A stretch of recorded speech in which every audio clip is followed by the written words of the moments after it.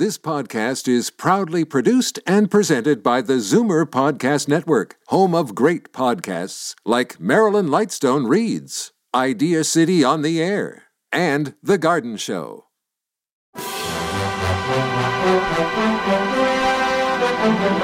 It's Zoomer Radio's Theater of the Mind with Frank Proctor.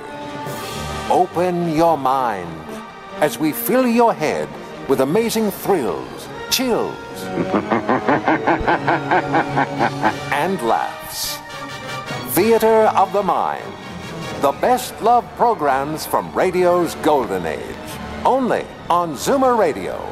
Now, here is your master storyteller, Frank Proctor.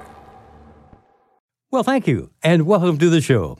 Well, if you've ever been involved in a political campaign, you're going to love tonight's first show as we hear about the great Gildersleeve running for mayor.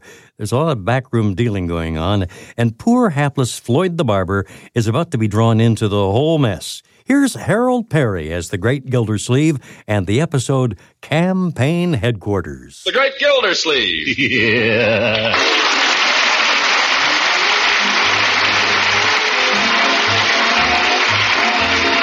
Cheese Company, makers of Parquet margarine and a complete line of famous quality food products, presents Harold Perry as the Great Gildersleeve. Kraft brings you the Great Gildersleeve every week at this time, written by John Whedon and Sam Moore. We'll hear from the Great Gildersleeve in just a moment. If you're taking the family on a picnic this Memorial Day, surprise them with a variety of tempting treats made with Pabstet, the delicious golden cheese food. Pabstet goes a long way toward satisfying hearty appetites because Pabstet is so delicious in so many appetizing ways. For example, blend a smooth, luscious Pabstet cheese sauce into a macaroni loaf or a molded cheese loaf or a molded vegetable ring. They're easy to prepare and delicious on an outing. Dates or prunes stuffed with Pabstet make another grand picnic treat. And, of course, it goes without saying that Pabstet is wonderful as a sandwich spread, rich in mellow cheddar cheese flavor. Remember, too, that Pabstet adds nourishing goodness, muscle-building proteins, food energy, milk minerals, and vitamin A. So head up your shopping list with Pabstet, the delicious golden cheese food. Don't forget, the name is Pabstet.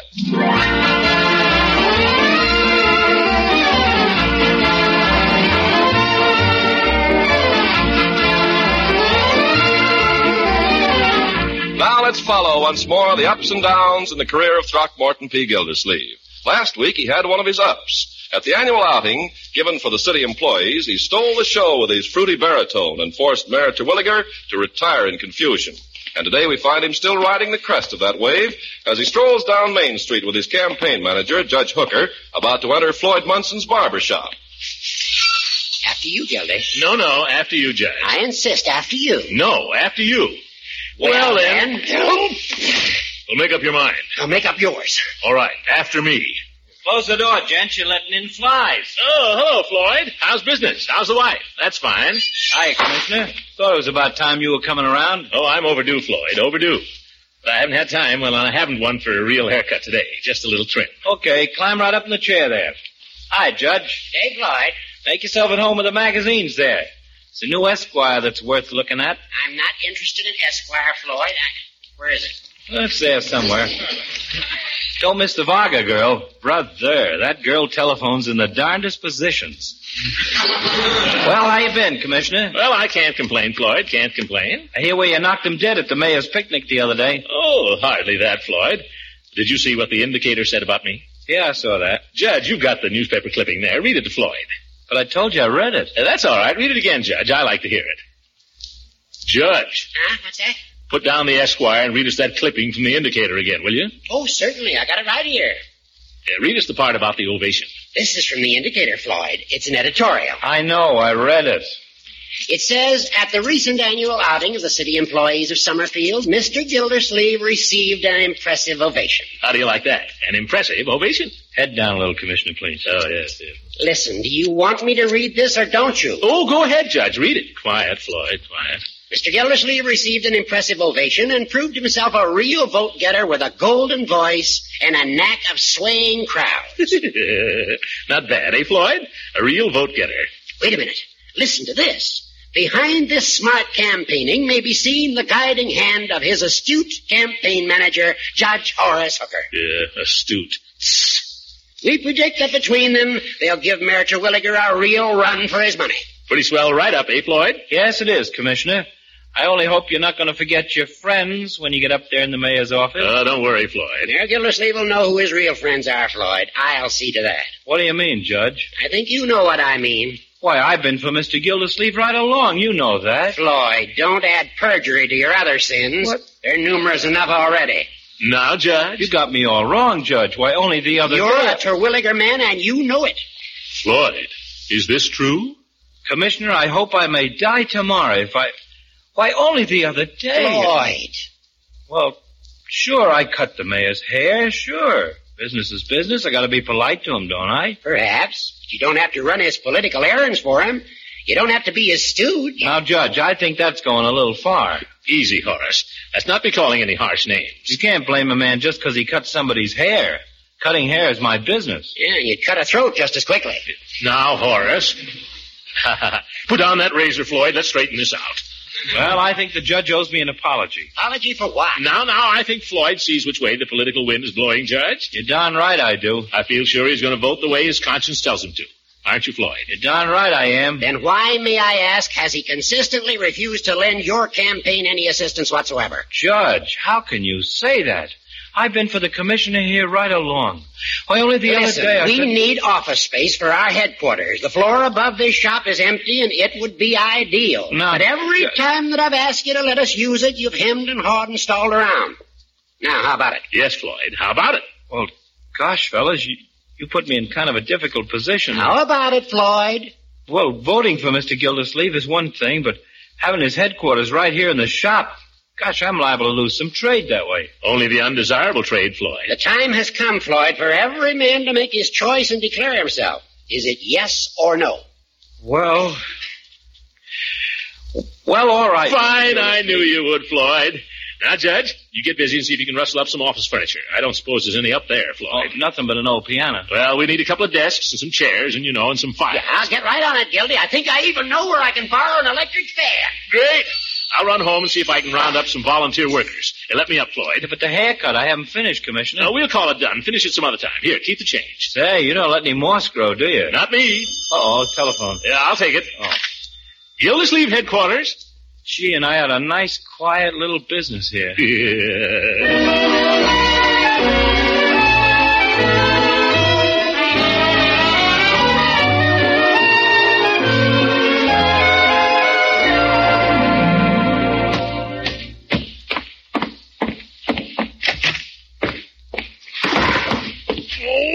Who left that right inside the door? Is that you, Uncle Mort? Certainly it's me.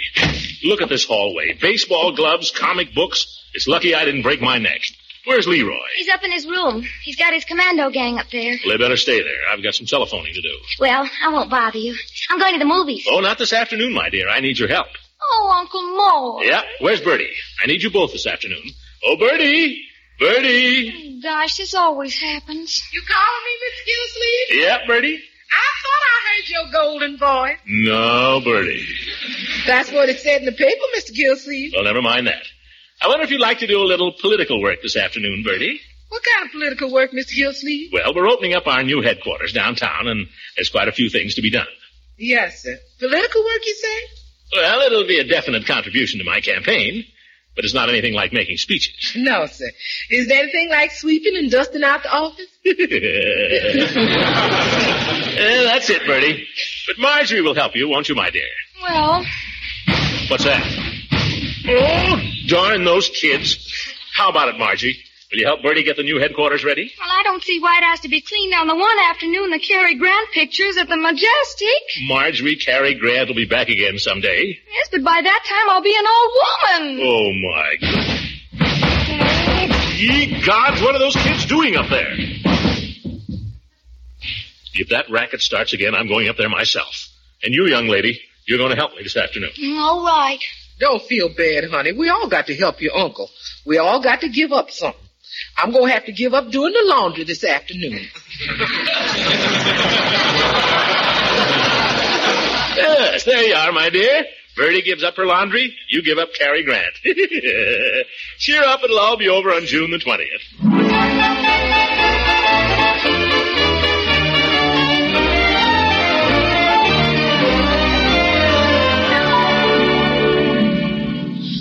To use it because I'm head of the commandos. Well, the whole thing was my idea, so naturally I get first shot. Oh, for corn's sake, the commandos will please come to order. What's that mean? Piggy, don't you know anything? Everybody knows what come to order means. Well, I don't. What does it mean, Leroy? It means shut up. Now come to order. Well, I don't see why you always have to be the boss. Who said you were the boss anyway? Do we have to go all over that again? Come to order. Okay. I bet there's a catch to it. There's no catch, Whitey. Gosh, don't you understand? We gotta be systematic. We gotta vote and decide this question. What question? What have we been arguing about for half an hour? If we just take a vote on it, the majority can decide. Well, for corn's sake, why didn't you say so? Okay, let's vote. Wait a minute. First, everybody gets a chance to speak. Me first. Why do you have to be first? What difference does that make? It doesn't make any difference who goes first. I'm offering to go first just to give you the idea. Okay, go ahead. Gosh. Okay. Fellow commandos, I believe I should be the first one to use the new flamethrower because I am head of the commandos, and so naturally I should go first. Who said you were the head? Piggy, that's all settled. Go ahead and make your speech. Why does he go next? What difference does it make? Leroy just told you it doesn't make any difference. Fellow commandos, I believe I should be the first to use the new flamethrower because it was my idea. I thought of the whole thing. I thank you. Very good, Piggy. Okay, Whitey, you're next. Well, I think I should get first shot because my father owns the blowtorch, and if I don't, I'll take it home. Hey, that's no fair!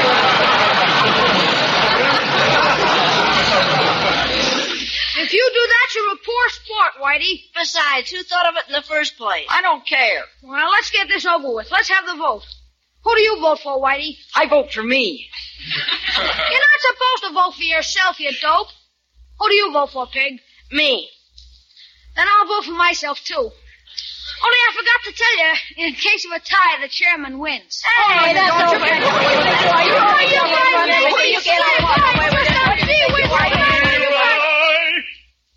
Now look what you did. Is that you, Unc? You know who it is. Open the door. Okay. Now, what's going on in here, young man? Oh, nothing, Unc. Oh, not a thing, Mr. Gildersleeve. We were just playing, Mr. Gildersleeve. I never heard such yelling and screaming in my life.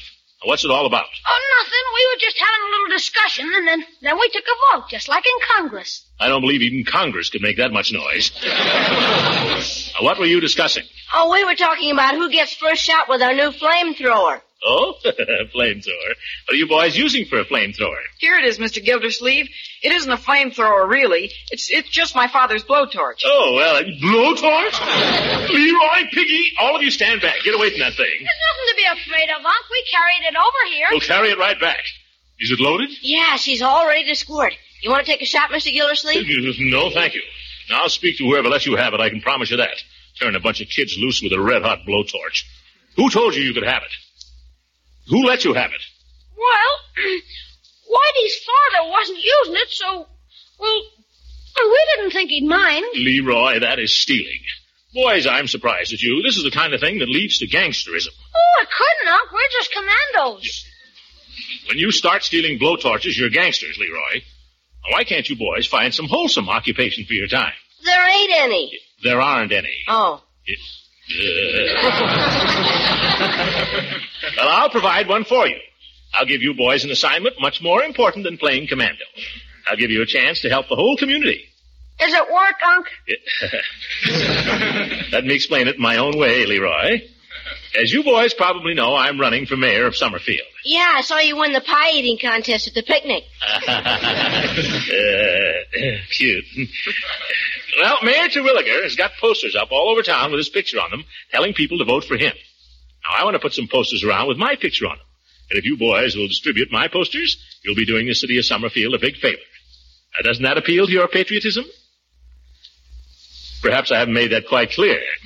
Oh, yeah, it's pretty clear. I'm offering you, commandos, a chance to fight the forces of corruption in this town. Give Summerfield a good, honest government. What do you say? I forgot to mention, each commando gets 50 cents when the job is done. Oh, The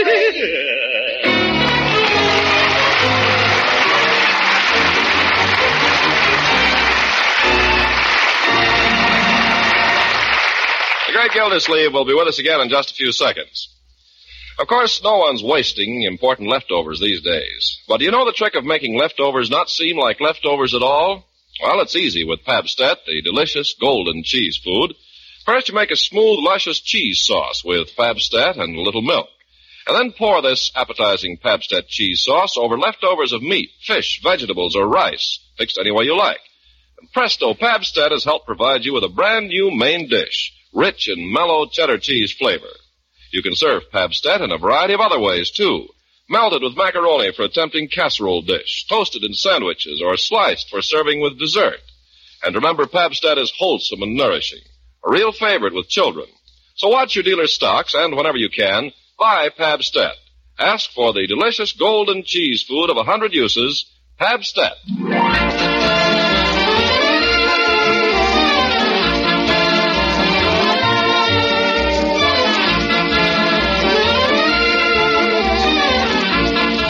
Now let's get back to the great Gildersleeve. An afternoon of hard work by everyone but the candidate himself has put his headquarters in pretty good shape.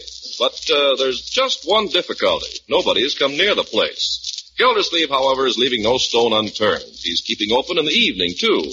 And we find him now coming back from supper to relieve his friend, Mr. Peavy. Well, Peavy, anything happen while I was out? No, Mr. Gildersleeve, nothing happened. At least nothing worth mentioning. In politics, Peavy, anything may be significant. Now, what happened and when? Well, about 5 minutes past 7, a mouse ran across the floor. A mouse, Peavy. I thought you might be passing up something important. Well, that's all that happened. I can show you his hole if you think it's worth following up. Let it go, Peavy, let it go. I can't understand why more people don't drop in here. Aren't there any politicians in this town? Don't the voters want to be informed? Well, here comes somebody. Maybe a voter. Good evening, candidate.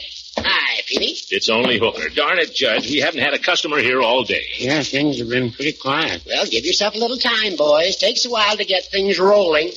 Did you get the posters out, Gildy? Yeah, Leroy and some of his little friends took them out this afternoon. They were very enthusiastic. Fine. Oh, I had a call from Mrs. Pettibone at the Woman's Club. She wanted you to sing for them next week. I'm too busy to be going around singing, Judge. That's what I told her. It must be terrible to be so popular, Gildy, especially with the women. Anyway, those women aren't women. No women are women when you get a bunch of them together. Well, no, I wouldn't say that. I saw a group of young ladies in the trolley car this afternoon. Lovely. Peavy, what's come over you? I don't know, but I rode 2 blocks past my store. Well, here comes somebody. Don't worry, it won't be anybody. Hi, Floyd. Yeah, what did I tell you? Well, boys, how's the campaign coming on? Nobody even knows we're here, Floyd. We might as well go home. Home? What's the use of going there? If you got a headquarters, you might as well get some use of it. What do you mean, Floyd? I told the wife I was coming down here to help get you fellas organized. She didn't believe it for a while, but I convinced her. So what? Well, brought a deck of cards with me. Ooh, that's a good idea, Floyd. Why should we sit here all night and just worry? Well, we might play just a few hands. Sure, nobody wants to play poker all night. No. Pull up a chair, Judge. Pull up a chair, Peavy. Oh, I don't think I'd better, Floyd.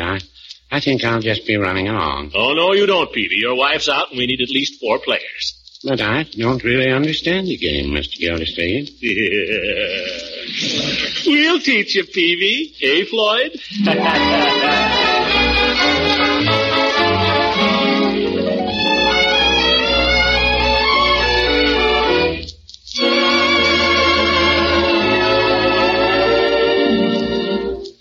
Well, I'll call. What do you got this time, Peavy?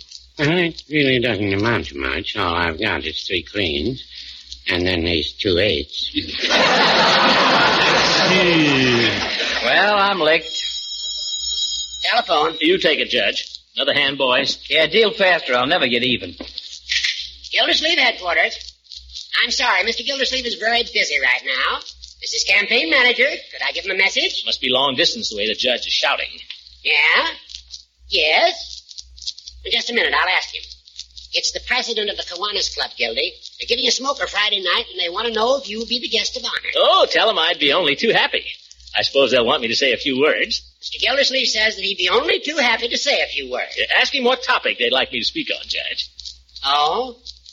Oh, I see. But just a minute. They don't want you to speak, Gildy. They want you to sing. Sing? What is this? I'm a busy man, Judge. I'm trying to run a campaign. Tell him certainly not. I'm sorry, Mr. Gildersleeve is extremely busy with his campaigning these days, and he... What's that? $800. Dollars? Hold the wire. He says if you'll do it, he can practically guarantee you 800 votes. You better grab it, Gildy. Say, for 800 votes, I'd sing all night. Mr. Gildersleeve would be delighted. He'll be there with his music. Well, what do you know about that? You're getting to be a regular thrush, Commissioner. Gildy, I've got it. I've got it. By golly, I've got it. You've got what? The old fox has done it again. The old goat. Look, now, how did Pappy O'Daniel get to be governor of Texas? O'Daniel? Ain't he the guy that used to sing Pass the Biscuits, Pappy? That's right. He toured the state with a band, and he sang his way right into office. There's the keynote of your campaign. By George, Horace, maybe you stumbled onto something there. Stumbled my eye. Yeah, you know, all you need is a good campaign song, Commissioner. Look, like this one. Oh, brother. Floyd, where'd you get that piano? I don't know. It came with the joint. Now listen. All vote for Gildy, Gildy. Gildersleeve's a grand old name. No. I've got it. Oh, what a pal is Gildy. Oh, what a pal is Gildy. No, boys. That's no good. Wait a minute. Oh, here's one. Oh, Gildersleeve, sweet Gildersleeve. Oh, mayors come and mayors may go. Now what? We still have him, so do not grieve, but vote for him on June the 20th. Hey, fellas, this is kind of fun. Yeah, let's sing it again. Hey, Peavy, how's to run down the block and bring up a couple of bottles of Coca-Cola? What do you say? Huh? Ready? Oh, Gildersleeve, sweet Gildersleeve.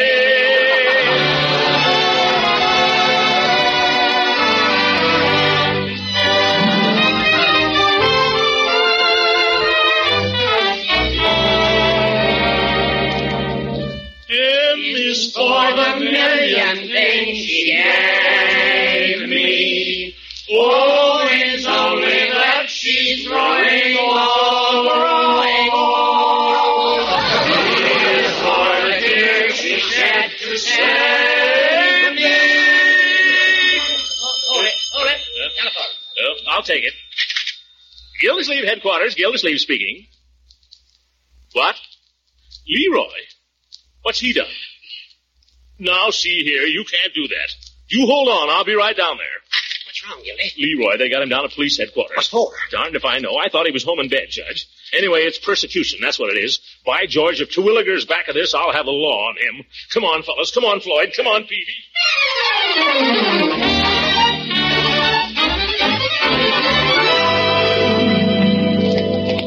Yes, sir.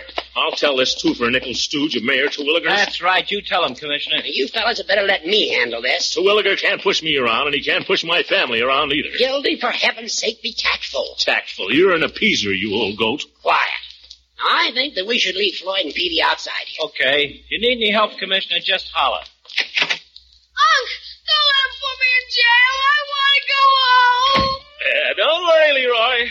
Now, see here, Chief. I'm not going to stand for this. Gildy, please. You can't push me around just because Terwilliger is mayor. And if I... Now, wait a minute, Commissioner. Nobody's pushing anybody around yet. So let's not start anything, shall we? That's what I've been telling him, Chief. Shut up, Gildersleeve, and let me represent Leroy. Well, he's my nephew, and Shut up. Give me a cigar. Cigar? Here. Thank you. Have a cigar, Chief. Much obliged, Judge. Now, what's my young friend here charged with? Well, I haven't been able to figure out the law on it, Judge. It might be a 92A, and then on the other hand, it might be a 316. What have you been doing, Leroy? Nothing, Unc. Will you kindly let me handle this, Gildersleeve? Forget the law, Chief. What is it the boy's done? Well, he went around town and all the Terwilliger posters he could find, he put Hitler mustaches on them. Yeah.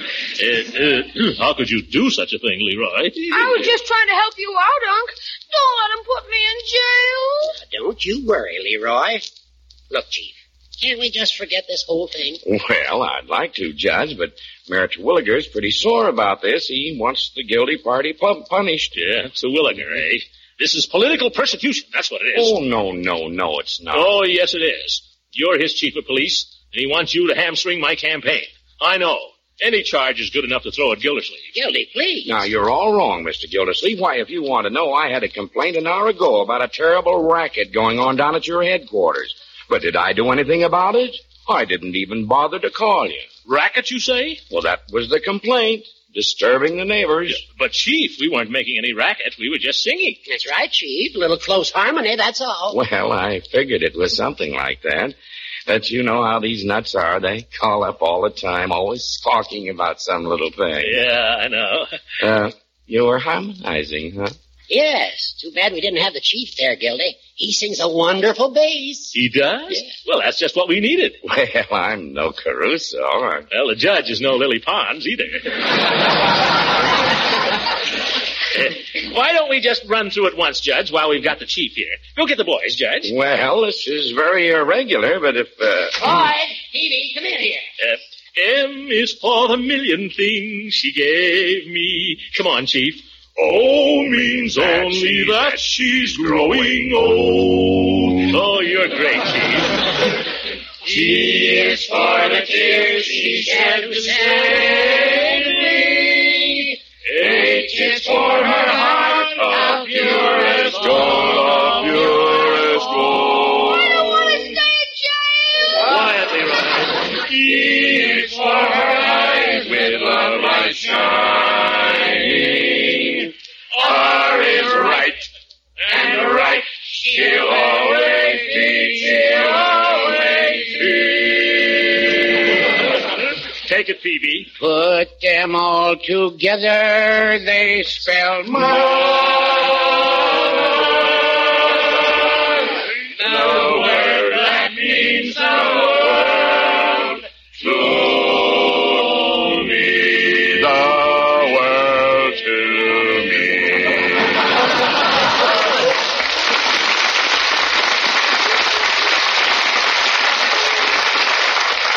Say, that was wonderful, Chief. You were great. we were all good. I think we could do even better. Hey, Unc.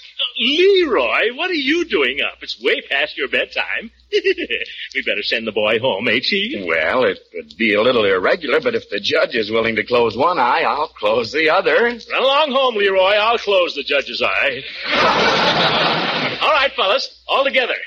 M is for the million things she gave me. O means only that she's growing old, she's growing old.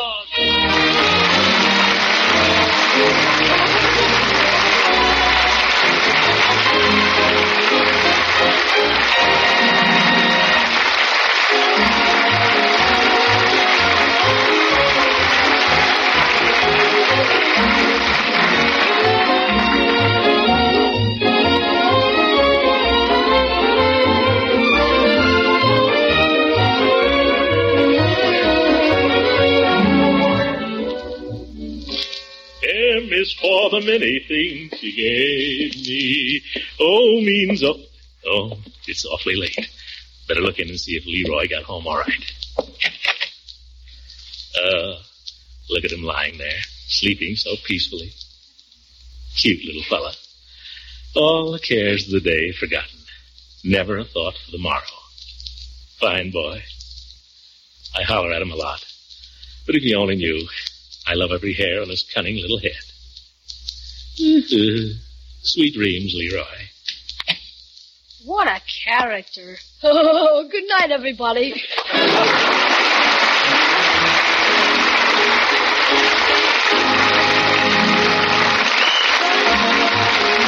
This program is directed by Claude Sweet. This is Ken Carpenter speaking to the Kraft Cheese Company, makers of Parquet Margarine and a complete line of famous quality food products.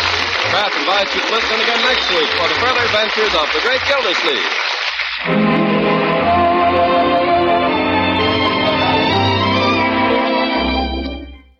Stay tuned for Inner Sanctum, next on Theater of the Mind. You're listening to Theater of the Mind on Zoomer Radio, AM 740 and 96.7 FM in downtown Toronto. Time for a few chills as we feature another episode of Inner Sanctum. This one's entitled Lonely Sleep.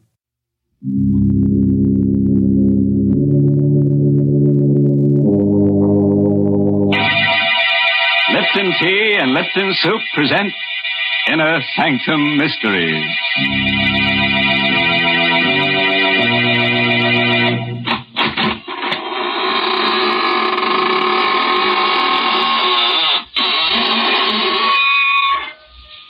Good evening, friends of the Inner Sanctum. This is your host at the squeaking door again. Just slither in and let me dispel your weariness with a bit of eeriness, Oh, no, please. Don't sit in that chair. I'm saving it for rigor mortis to set in. Oh, dear. I see this is going to be one of those nights when my favorite character gets killed. Yes, Mary, but don't scream blue murder, because this is a corpse of a different color. Well, if it's going to be that kind of a story, I'd better tell folks about something cheerful first. Yes, I mean Lipton tea. Lipton's is such a friendly, welcome drink. And that's because of its brisk flavor. Now, that word brisk is important. It means that Lipton tea always tastes fresh and full-bodied, tangy and vigorous. It's never flat or wishy-washy. That's the reason why Lipton seems to make good food taste better, and why Lipton tea is the perfect beverage to serve on your entertaining friends. So even if you're not a regular tea drinker, you should try Lipton's. That brisk flavor makes all the difference in the world. And now let's leave the world, temporarily, of course. Tonight's story is called The Lonely Sleep. It's an original radio play by Christopher Mayle, who scribbled it during a nightmare. And our star is Carl Swenson, who plays the role of Archie Gold. Murder is a specter which nudges all of us, anywhere. Most of us will never murder, but can any of us say we never will? Certainly Archie Gold, 30-ish, bald and mild-mannered, never thought he would murder. Archie was the window display man for Greg's department store. At night, the store is a fantastic nightmare of eerie shadows, covered showcases, cavernous depths, and dank, stale odors, with only his own hollow footsteps for sound.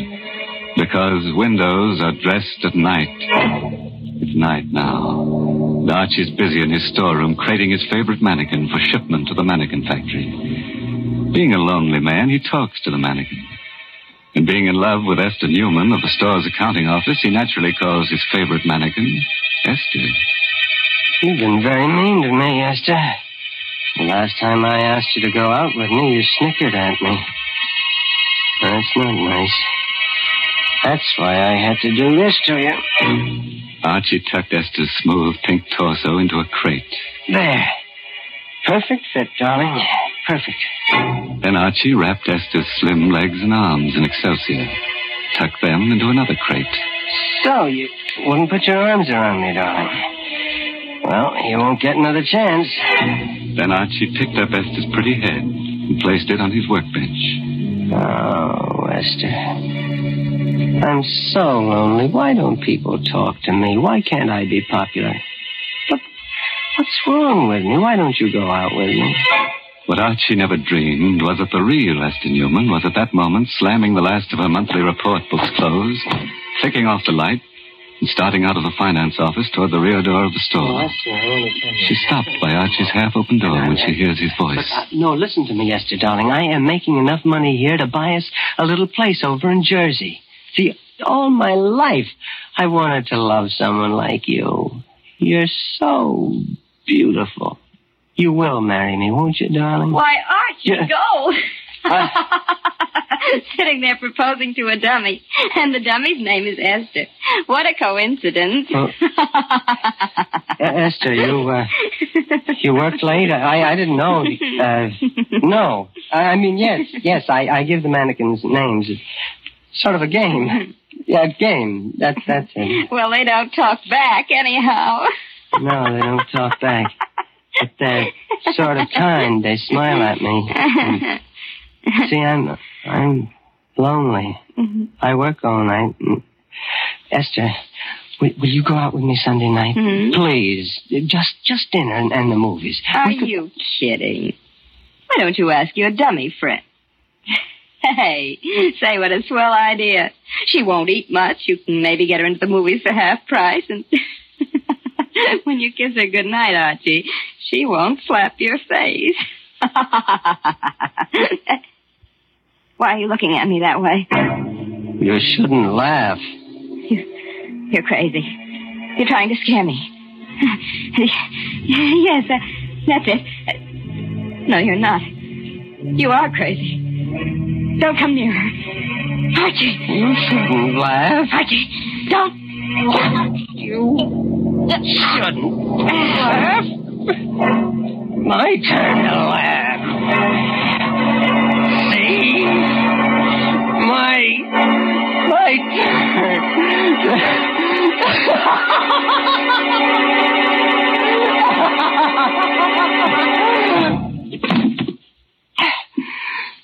You shouldn't laugh. People shouldn't laugh when you're lonely. You see, the specter of murder had nudged Archie, and he's obeyed. This was no mannequin at his feet. This was a woman, warm, beautiful, and dead. Then, being scared and lonelier than ever, Archie talked to his mannequins again. This time to Frank, painted and rouged and handsome in Greg's bargain $29.50 tweed suit. You heard her laughing at me, Frank. I just couldn't stand her laughing at me again. Hey, look at her, Frank. You'd think she was asleep. Her neck's broken. See, what am I going to do with her? Yeah, I gotta think. Gotta hide her. Gotta dress the front window, too. The window. Sale of Cozy Kitten mattresses starts tomorrow. It's a big sale. Sleep on a Cozy Kitten. I've got it, Frank. The window. I've put her in the window. On a Cozy Kitten mattress. Nobody will know. And then tomorrow night... So Archie used some pancake makeup, bringing life to Esther's sallowing cheeks and purple lips. He placed her dead weight on a hard truck. He rolled her to the lighted window. An hour later, Esther's corpse, covered with gleaming white sheets and sleazy satin quilt, smiled in peaceful bliss at the empty street. Archie found his work well done. Nothing more to do now. Just wait. I'll go home. And wait. That's a good window. You look very pretty in bed, Esther. I've been watching you, young fella. Saw you do the whole thing. What's the matter? I scare you? No, officer. I didn't know. Yeah, I've been in the doorway across the street watching you. A lot of work to making up one of them windows, ain't there? Yeah. You saw me do the whole window, you mean? Uh-huh. Yeah. So I put the mattresses in, make the bed, put the signs in, then fix the lights.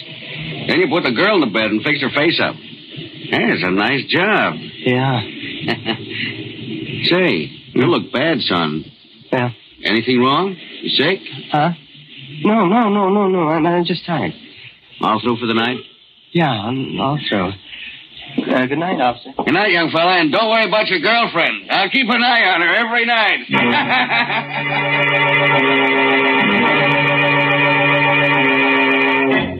So Archie went home, as you or I might have done. And because he'd been too busy setting his little post-mortem stage, the impact of his crime began to seep through only as he neared his rooming house.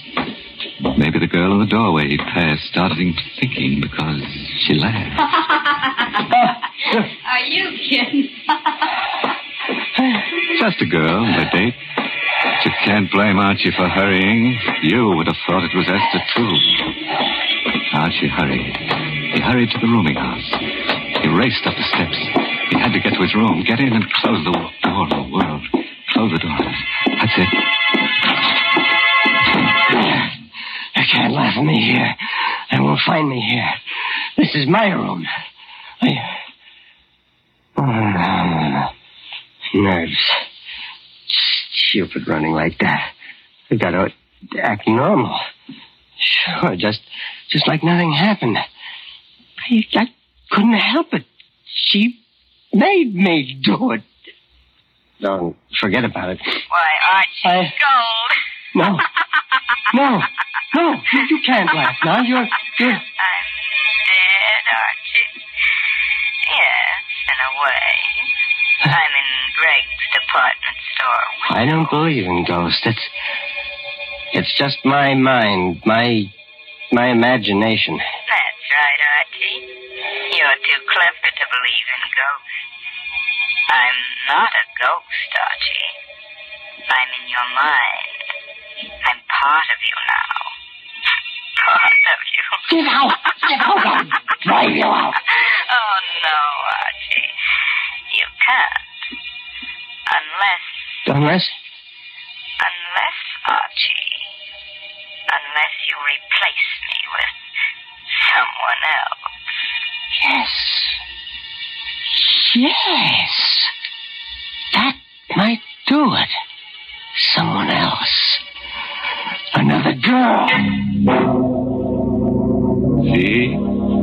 That's how a murderer thinks. Oh, yes, you do the same thing. Archie never thought he would murder. Now he's ready to do it again. To get rid of his conscience, to get rid of a voice. Archie lit a cigarette. He poured himself some milk, ignoring the laughter in his brain as he pushed them. Look at your hands, Archie. Look at them. All crooked and hard and clutching. Oh. Like they were on my throat. No, shut up!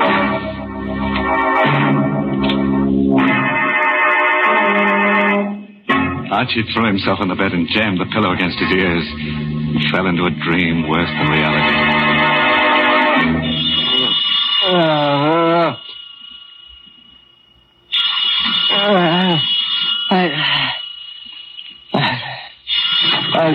Hello? Huh? Archie Gold? Yeah, this is Archie Gold. This is Mr. Gregg, Archie. I know this is your time to sleep, but it's important that you get down here right away. Is anything wrong, Mr. Gregg? I can't tell you over the phone. Come down here. Goodbye. All right, Mr. Gregg. After he'd shaved and dressed, Archie felt a little better. After all, if they'd discovered anything, Mr. Gregg wouldn't have called. He'd have sent the police. Feeling of confidence stayed with him until he stood across the street from Gregg's. He lost it then. It dropped with a sickening pain about his heart and a dry pinching about his lips.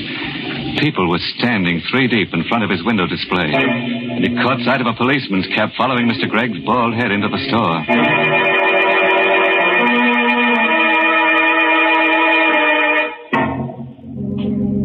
Well, were you thinking of going window shopping tomorrow? Want to be popular? Have lots of people crowding about you on the sidewalk side of a plate glass window. Want to be a mannequin? Look up Archie Gold. He's the mannequin doer. Well, all I can say is I'm glad that murderer is about to be caught. Why, Mary, don't talk that way.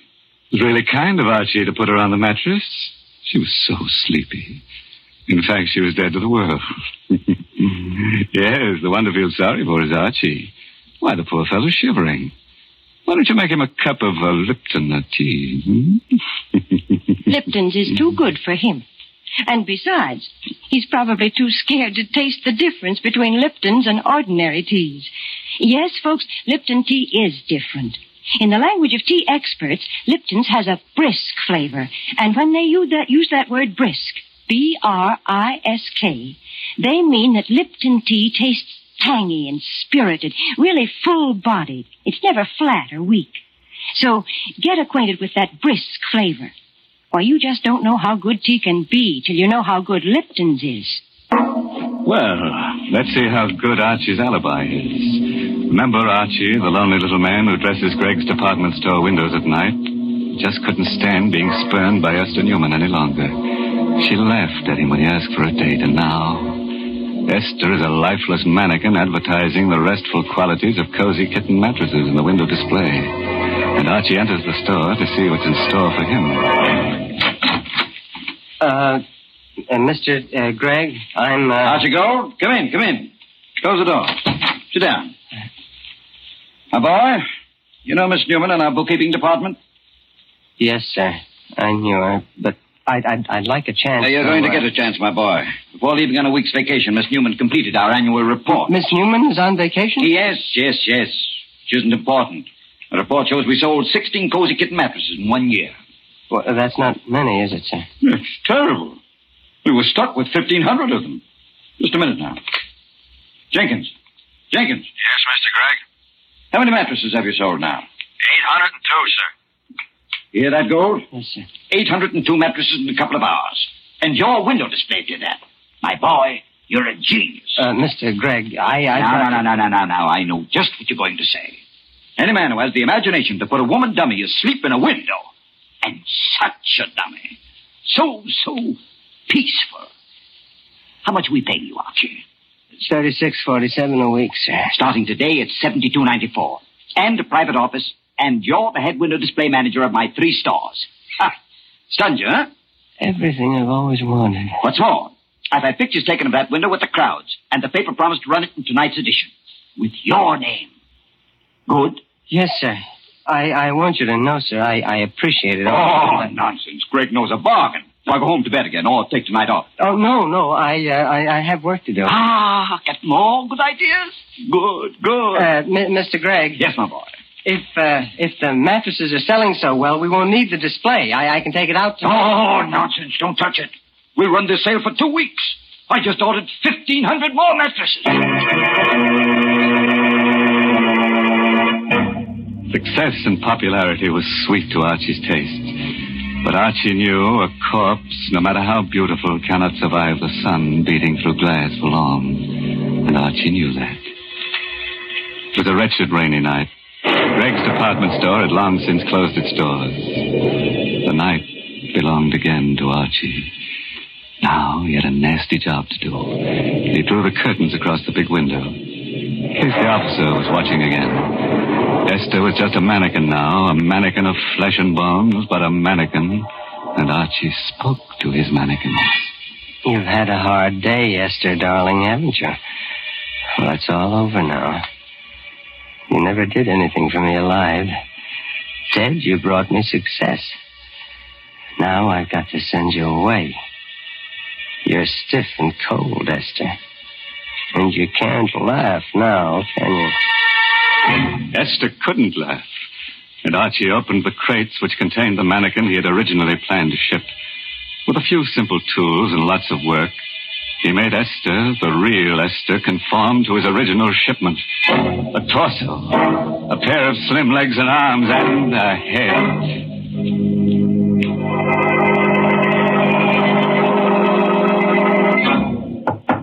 Yeah. Who? Well, that's the alley door. Somebody's there. She a cop, maybe. I've got to act natural. After all, she's well hidden. Could I come in? Please, I'm so wet and tired. Girl. It's a girl. Yes. Come in. Get out of that rain. Thanks. Why, you poor kid, you're soaked. Come into the workshop. I've got a heater in there. Gosh, thanks. She was sent to me. Someone to take Esther's place.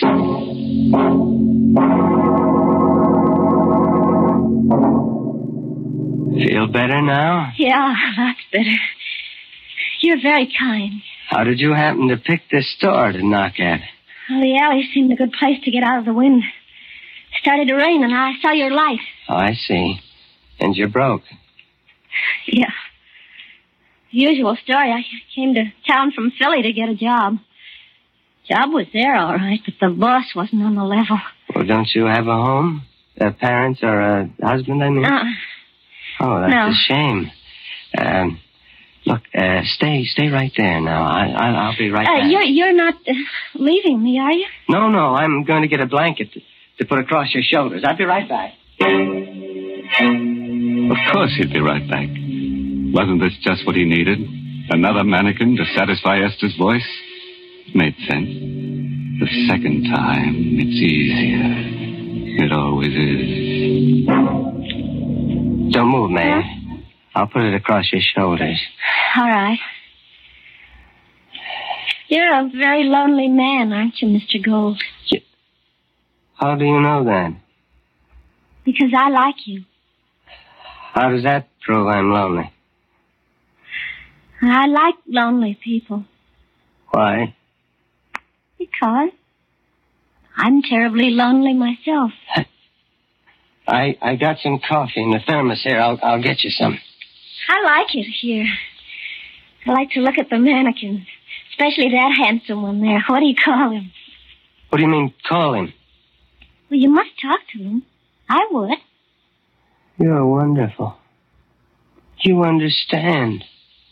Yeah, I do. I do talk to him. His name's Frank. Frank, meet May. May, this is Frank. Hello, Frank. I'm sleepy, Frank. Oh, May. Why did you come tonight? Why couldn't you have come 2 nights ago? You're sleepy? Mm-hmm. I'm warm and sleepy. Look, I have 3 hours before my window has to be finished, and I have an errand that'll take me about an hour.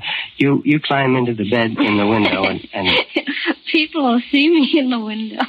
No, the curtains are drawn. I'll wake you when I get back. All right. Looks like the kind of bed I could sleep on forever and ever. Doesn't always work out the way you plan it, see? Archie didn't want to murder Esther, but he did. Archie wants to murder May, but he'd rather not.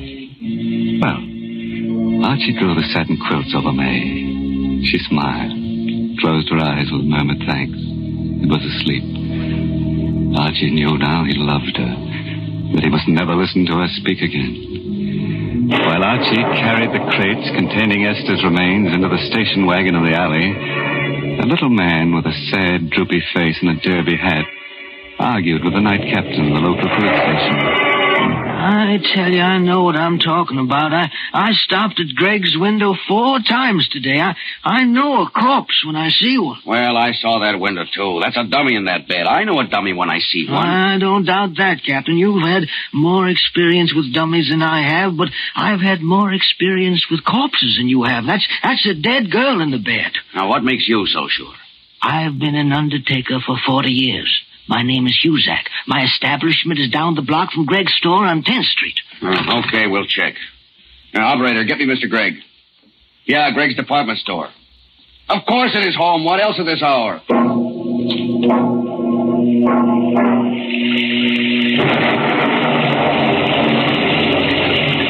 Archie had a plan. Excitement gripped him. But that habit of years was strong, and he talked to Esther as he piled her 3 coffins into the station wagon in the alley. Don't you worry, Esther. In a half hour, you'll be at the bottom of the river. You shouldn't have laughed, Esther. Then I'll come back to May. Sure. Archie had a plan, all right. But it didn't include the little old undertaker who knew a corpse when he saw one, or an angry, sleepy Mr. Gregg, or a confused police captain, who were right then coming to a stop in front of the store. This is an outrage, a preposterous, fantastic farce. Getting me down here in the middle of the night to prove I have a corpse in my window. I know, Mr. Gregg. I feel silly about it myself, but Mr. Huzak here seems so sure. The curtains are drawn in front of the window. We'll have to go inside. Oh. In a minute, you're all going to look very silly. There. Does that look like a corpse? No. You're right. It's not a corpse. It isn't a dummy either. She's alive. Breathing. Something queer here. I'm going to look around outside. Archie! Archie, go!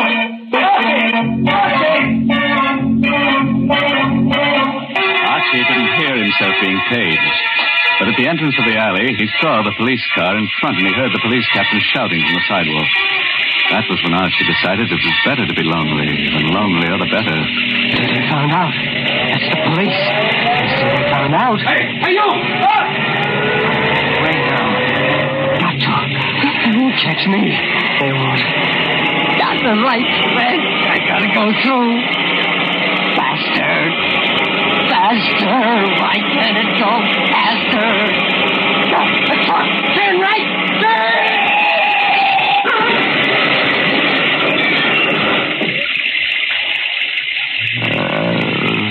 No one ever heard Archie's last words.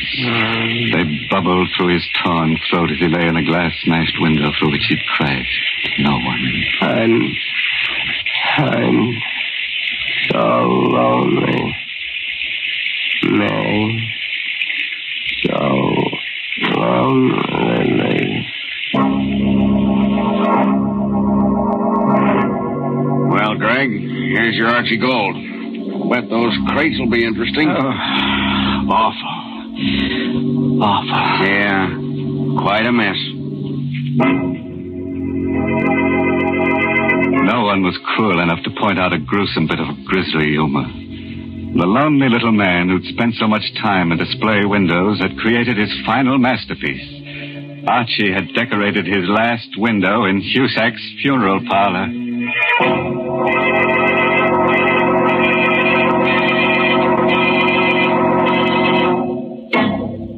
The lesson we learned from tonight's story is that murder doesn't pay. It's a losing business. Murderers are always in the red. And it's strenuous work, too. You're bound to find yourself a little stiff. Mr. Host, I did not like that story. Well, neither did I, Mary. Imagine the Cozy Kitten Mattress Company pulling a smart advertising stunt like that on Lipton's time and for free. Now, that's not what I mean at all. And if you're worried about Lipton's, let me assure you that Lipton's is the largest selling brand of tea in the whole world. That's the kind of popularity that really counts. And, folks, if you'll just once try Lipton tea, I think you'll be convinced, too.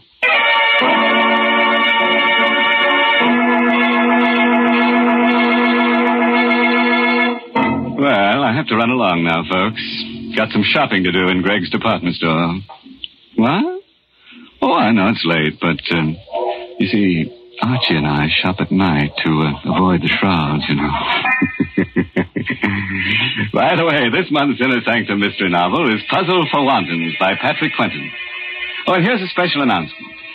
Next week's Inner Sanctum story, directed by Hyman Brown and brought to you by Lipton Tea and Lipton Soup. Next week's story is about a man whose dreams always come true.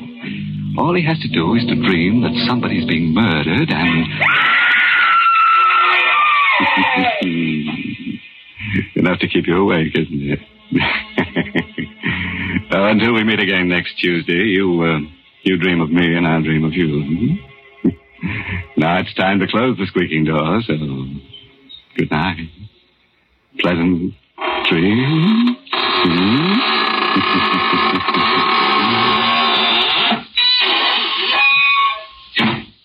Thanks for listening. Tomorrow night, it's Jack Benny, followed by The Saint. Thanks to Joel Schoenwell for technical support.